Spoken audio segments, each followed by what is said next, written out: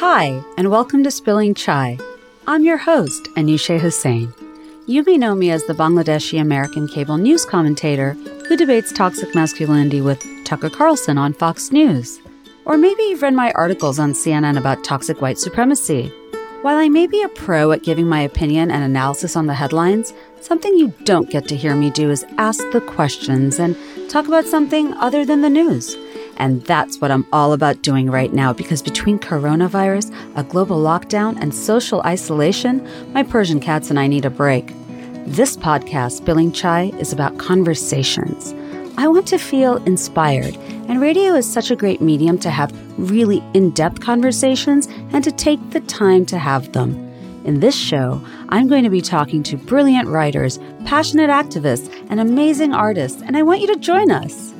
This podcast is also a PSA on behalf of all brown people that in most of the Asia and the Middle East, chai is not a latte. Instead, it's the best kind of tea, and on this podcast, we are all about spilling it. So pour yourself a cup and pull up a seat.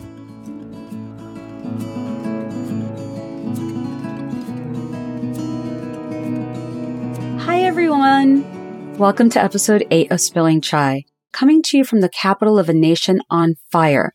Figuratively and literally, it feels like the America I once knew, or thought I knew, is vanishing before my eyes. It is a nation divided over race, paralyzed by a global pandemic, the economy is in ruins, millions are unemployed, and as protests continue across the country, America's racial wounds and roots lay exposed for all to see. How do we move forward after the brutal murder of George Floyd at the hands of the police? Is America coming together or falling apart? Joining us on the show today to talk us through all this and more is CNN political commentator and USA Today op-ed writer Sophia A. Nelson. Nelson is an award-winning author of 3 nonfiction books and a freelance journalist with Essence magazine. She can be seen frequently as a political pundit and legal analyst on CNN. Nelson is also an award-winning corporate diversity champion who coaches and trains Fortune 500 executives and senior managers. She is a weekly senior columnist for the Daily Beast and a columnist for USA Today and the New York Daily News. In 2018, Nelson was named by the UK's Guardian magazine as one of the most influential women leaders in the world, and today she joins us on Spilling Chai.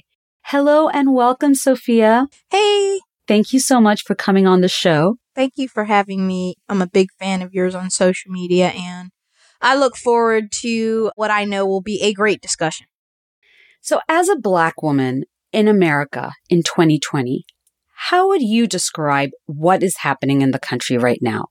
Are we falling apart or finally coming together? Well, look, I think this is a 400-year-old wound, and we know that wounds that do not heal come back. They need to be cleansed again. They need sunlight again. They need to be healed. And so I think that, yes, we're in a moment where in one sense we're falling apart. We're coming apart at the seams. Literally, we're divided. On the other hand, this new generation of young people, the millennials, the kids in high school, a good part of our citizenry saw what happened with George Floyd, and they were appalled, shocked, and disgusted, and they took to the streets. I think we were all home paying attention. The COVID virus saddled us all. We've all been locked in. And that means we're paying attention to things that we might otherwise ignore.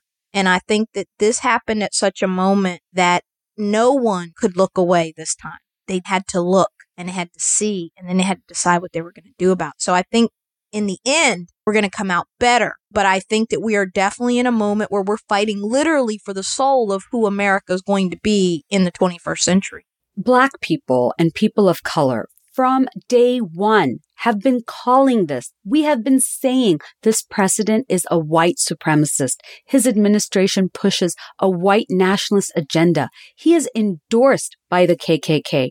Black and brown people, we were all dismissed, told we were overreacting, accused of identity politics. Why is it so hard to call out racism in America?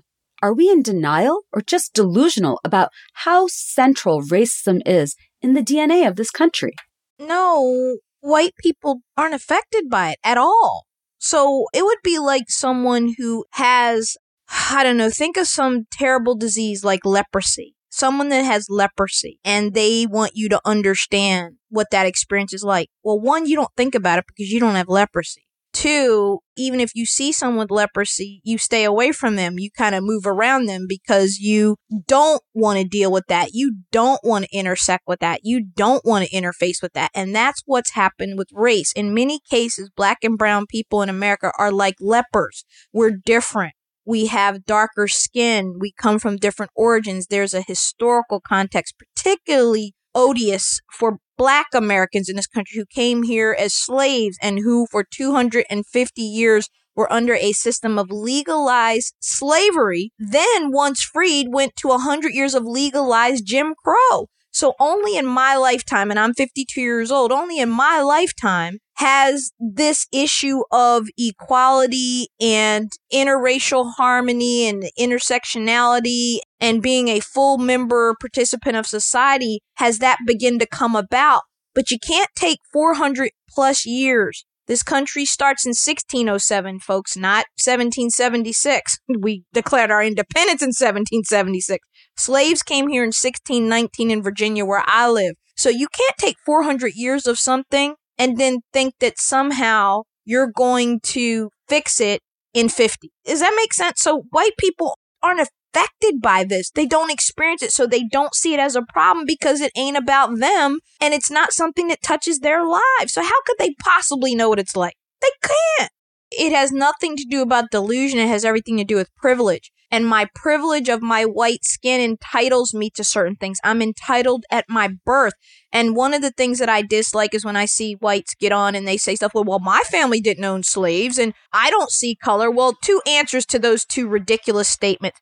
One, your family didn't have to own slaves for you to have privilege. You can be as poor as a church mouse, white in Appalachia, in West Virginia, in Arkansas, and still have more privilege than me as an educated Black woman with a law degree and all the accolades I have in life, because my Black skin immediately identifies me as someone to be suspect, someone who is angry, someone who is this or that or not enough of this or that, somebody who needs to be corrected, checked, somebody who's less than. And until white people get a grip and understand that they do have privilege by the fact of their skin protects them, they don't get murdered by the police the way we do. We are 8 times more likely to die at the hands of police or to experience violence. Look at the Stanford study, one of the best ever done on policing and how police, when they have Black assailants or people who are suspected of crimes, will shoot more bullets into them than they will into a white person if they shoot at all. There is a fear factor which dates back to the beginning of America and racial stereotypes about big, dangerous Black men, right? Scary, menacing Black men and Black women and all that goes along with Blackness. So yes, we are different because we have a different context here in America than does any other race because we were slaves here. In your latest article for The Daily Beast, you write, quote, America and Americans are seemingly awake from a Rip Van Winkle-like slumber as Confederate statues that never should have been erected after the Civil War and during Jim Crow are now being torn down. Unfair laws that have given police unfettered powers to restrain and use lethal force against citizens are being revoked and rewritten. Civil rights organizations, attorneys, and a new generation of Black leaders long considered unnecessary in a, quote, post-racial America are now very relevant again. And for the first time in my life, I am seeing and hearing white people have hard, courageous, uncomfortable conversations. So you sound hopeful in that piece. Are you hopeful? Well, I'm a pragmatist. I'm a recovering lawyer, as I like to say. So I am one who likes to call things as she sees them. So like I said, on the one hand, we are deeply divided. There's a rise in racism. There's a rise in white supremacy. There's a rise in white nationalism. There's a rise in the KKK. And the president of the United States of America is helping to stoke it, which makes it worse. That's not an emotional response from me. That is a factual, provable. He has been dog whistling. He has been shameful in this moment. Shameful. On the other hand, to answer your question, I am hopeful because I see young people taking to the streets and the majority of them white in many cases. I see people marching in Alaska, in Paris, France, all over this country, in Germany, in places where in solidarity, people tearing Confederate statues and monuments down and tearing them down with good reason because they don't belong there anymore. Why would we have statues to traitors who attacked their own country and sought to overthrow it and overturn it, who fought for the right to own my ancestors? By the way, for your listeners, just so you know, I am a direct lineal descendant of slaves on both sides of my parents. Both sides. I have grandparents, and ironically, on my mother's side, Grandpa Henry and Grandma Viney. Grandma Viney was a slave on a plantation in Georgia, and Alford Plantation, which is actually a famous plantation, and the descendants meet just like they do at Monticello and other places. But at any rate, she was a slave, and she ran off with Grandpa Henry. They fell in love, and they ran off together. Now imagine this. You're talking 1800s. You're talking probably just before, let's see, I got to go back a little bit. You're talking just before the Emancipation Proclamation. And he's a white boy from Georgia. She's a slave that his father owns. And they run off. They go to Oklahoma first, which is a border state. And then eventually they make their way to California. They get married. They have 13 children, of which my mom is descended from them. On my father's side, it's more of a Loving versus Virginia story where great-grandpa, who was from North Carolina, fell in love with a black woman from South Carolina. And of course, miscegenation laws in the 1920s, they could not be married. So they fled literally in the night because it got out that they were going to get married. And they moved to New Jersey. And so that's my father's lineage. So this stuff is real. This dynamic has been going on for a long time in this country, this black-white dynamic. But I brought that up to simply say that this is real for my family because I had a grandmother who was in bondage and a grandfather who was a slave owner's son who, wow, I think about him often. I think he must have loved that woman like something crazy because he gave up his heritage. He gave up his inheritance. He gave up everything and they ran off together. So an interesting story, but this is real stuff. And so for people who deny it, it bothers me because slavery was a heinous institution. It was cruel. It was vile. It separated families. It destroyed families. It was filled with rape and violence, both on male and female slaves at the hands of their owners and passersby. And to think that we would have that type of stain on our history and that it not come forward in the ways that we're seeing it show up now is very naive. And it's very convenient for those that it does not impact. You used to be a Republican. What do you think happened to the GOP under Trump? Is it about the courts? Is it about stacking the courts with conservative judges? What happened? So the downward slide of the Republican Party started long before Donald Trump. Let's be clear. You got to go back to 1964 and Barry Goldwater. The last Republican to get high double digits was Richard Nixon in the 1960 campaign. John Kennedy was the first Democrat to carry the black vote since Reconstruction, because everybody knows blacks were Republicans, of course, because Lincoln freed the slaves and you have Grant and Reconstruction and all of that. But you have to go back to Barry Goldwater and the conservative movement that really was revitalized under Ronald Reagan in the 80s. Now, Reagan, happy warrior, right? He's an optimist. You're never going to hear Reagan speak the way you hear Trump speak. It just wouldn't have happened. Reagan, though, also did dog whistles. He started his campaign in Philadelphia, Mississippi, where Schwerner, Goodwin, and Cheney were killed. There are these ways to signal to your base that I'm for whiteness, I'm for the whiteness of America, the preservation of whiteness of America, without saying those words. Fast forward to Donald Trump, and Donald Trump says the word. Donald Trump blows the whistle loud. Donald Trump has a megaphone that says, this is exactly how I feel. Those black NFL players, those sons of bitches, how dare they get on a knee and exercise their rights? I'm going to keep them in line in America. And so it's almost surreal to see where the party of Lincoln has fallen from its greatness. A party that was founded as an anti-slavery and abolitionist party is now a party that openly embraces white nationalists, supremacists, and racism. It just does.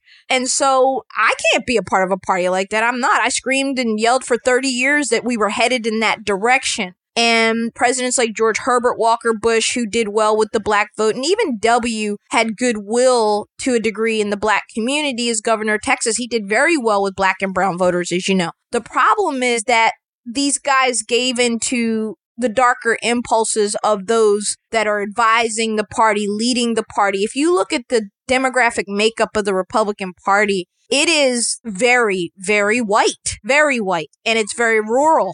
It's embarrassing. You look at the interns, and again, that's Donald Trump's America. Donald Trump's America, he said it best when you can't make this stuff up. You see me tweet that often when he'll say something. I'm like, wow. When he talked about Donna Reed of the Donna Reed Show, and back, you talked about somebody who was the epitome of the 1950s, pearl wearing, Leave It to Beaver, inner place. And he basically said, why can't these women be like Donna Reed? In his world, in the 1950s world Donald Trump grew up in, that's how women were. They were silent. They were domestic. They catered to their husbands and their families. They didn't have professions. They made dinner. They were seen and not heard. And that's the world he lives in. And Black people were invisible. What inspires you? What motivates you to do the work that you do? Well, I think like most of us, I'm inspired and motivated by other great women and men in my life who mentored me, helped me, taught me, helped me to grow up. I think that it's the relationships in our lives that matter the most. I always tell young women, be relational, not transactional. They're different. And you can still have a good transaction. You can still get what you want. But if you can learn to be collaborative versus competitive, competing's okay. But if you can learn to collaborate with other women, if you can learn to be relational versus transactional, in other words, that woman has a heart, a soul, and a mind like me. That woman has dreams and desires just like me. What can I do to lift her as I climb? And I think that that is something that we need to instill in each other because the men do it so much better than we do. They've been at it longer. They've had more practice. But men are really good at helping other men come up the ladder. Men are really good at covering for each other, making excuses for each other, looking out for each other. Women are and we can be, as you know, we can be very mean to each other and we can be very hard on each other. And that's a whole nother conversation. We can come on and talk about the Woman Code book one day, and we can do it because your audience, I think, would love that. But I would want to say that for the Black women listening and for women of color, I recommend you read my first book, Black Woman Redefined, Dispelling Myths and Discovering Fulfillment in the Age of Michelle Obama. And I wrote that book because I knew that Michelle Obama was going to be the new first lady. And I knew that she was going to have a radical impact on the way that we saw Black women in our culture, whether it was for 4 years or 8 years. And she did. She presented this healthy, strong, loving, nurturing wife, mother. She didn't take a Hillary Clinton role, so she didn't get involved in policy and things the way Hillary did, which I think really hurt Hillary, right, in the long run. What Michelle did was play a more Laura Bush-esque kind of role, but she focused on fitness and eating well and taking care of your body. And even with that, they called her an angry Black woman. And now think about it. Can you imagine? Nobody's less angry than her, but they called her that anyway. She really did the traditional first lady thing, working with military families. But even with that, the reason I bring that up is because you ask me what inspires me and what motivates me. It's to build a world before I leave that my two nieces, because they're like my kids, I didn't get blessed with children, but they are like my children and they're biracial. And I talk to them all the time about the two parts of them. They have a white mother who's blonde hair, blue eyed, very attractive. And they have a father, my brother, who's African American. And there are two parts of them. And I try to tell them all the time, particularly in this moment, that this is the stuff you saw Aunt Sophia do when you were little that maybe some didn't like a whole lot. Maybe they thought, to your point earlier in this podcast, how white people often look at us speaking up for ourselves or defending ourselves as somehow we're being disruptors or we're being trouble or what's wrong with you? There's no race problem in America. Why are you acting like this? And it can be devastating to your family. Interracial marriages are not easy and you have to mold cultures. And so I say all that to say that before I leave this earth, I'm going to leave it a better place for women and particularly for women of color because we have such a hard way to go. We get so mistreated and so disrespected on a daily, just GP. And it's tough. And I don't want my nieces when they're my age, when I'm in my 80s, if I'm still here, to have to go through some of what I went through. Now, they're blessed because they have me. I can open doors. I can pick up the phone. I can mitigate a lot for them that was not mitigated for me. But they're still going to go through stuff. They're still going to deal with things I can't protect them from. And I want to mitigate that as much as I can.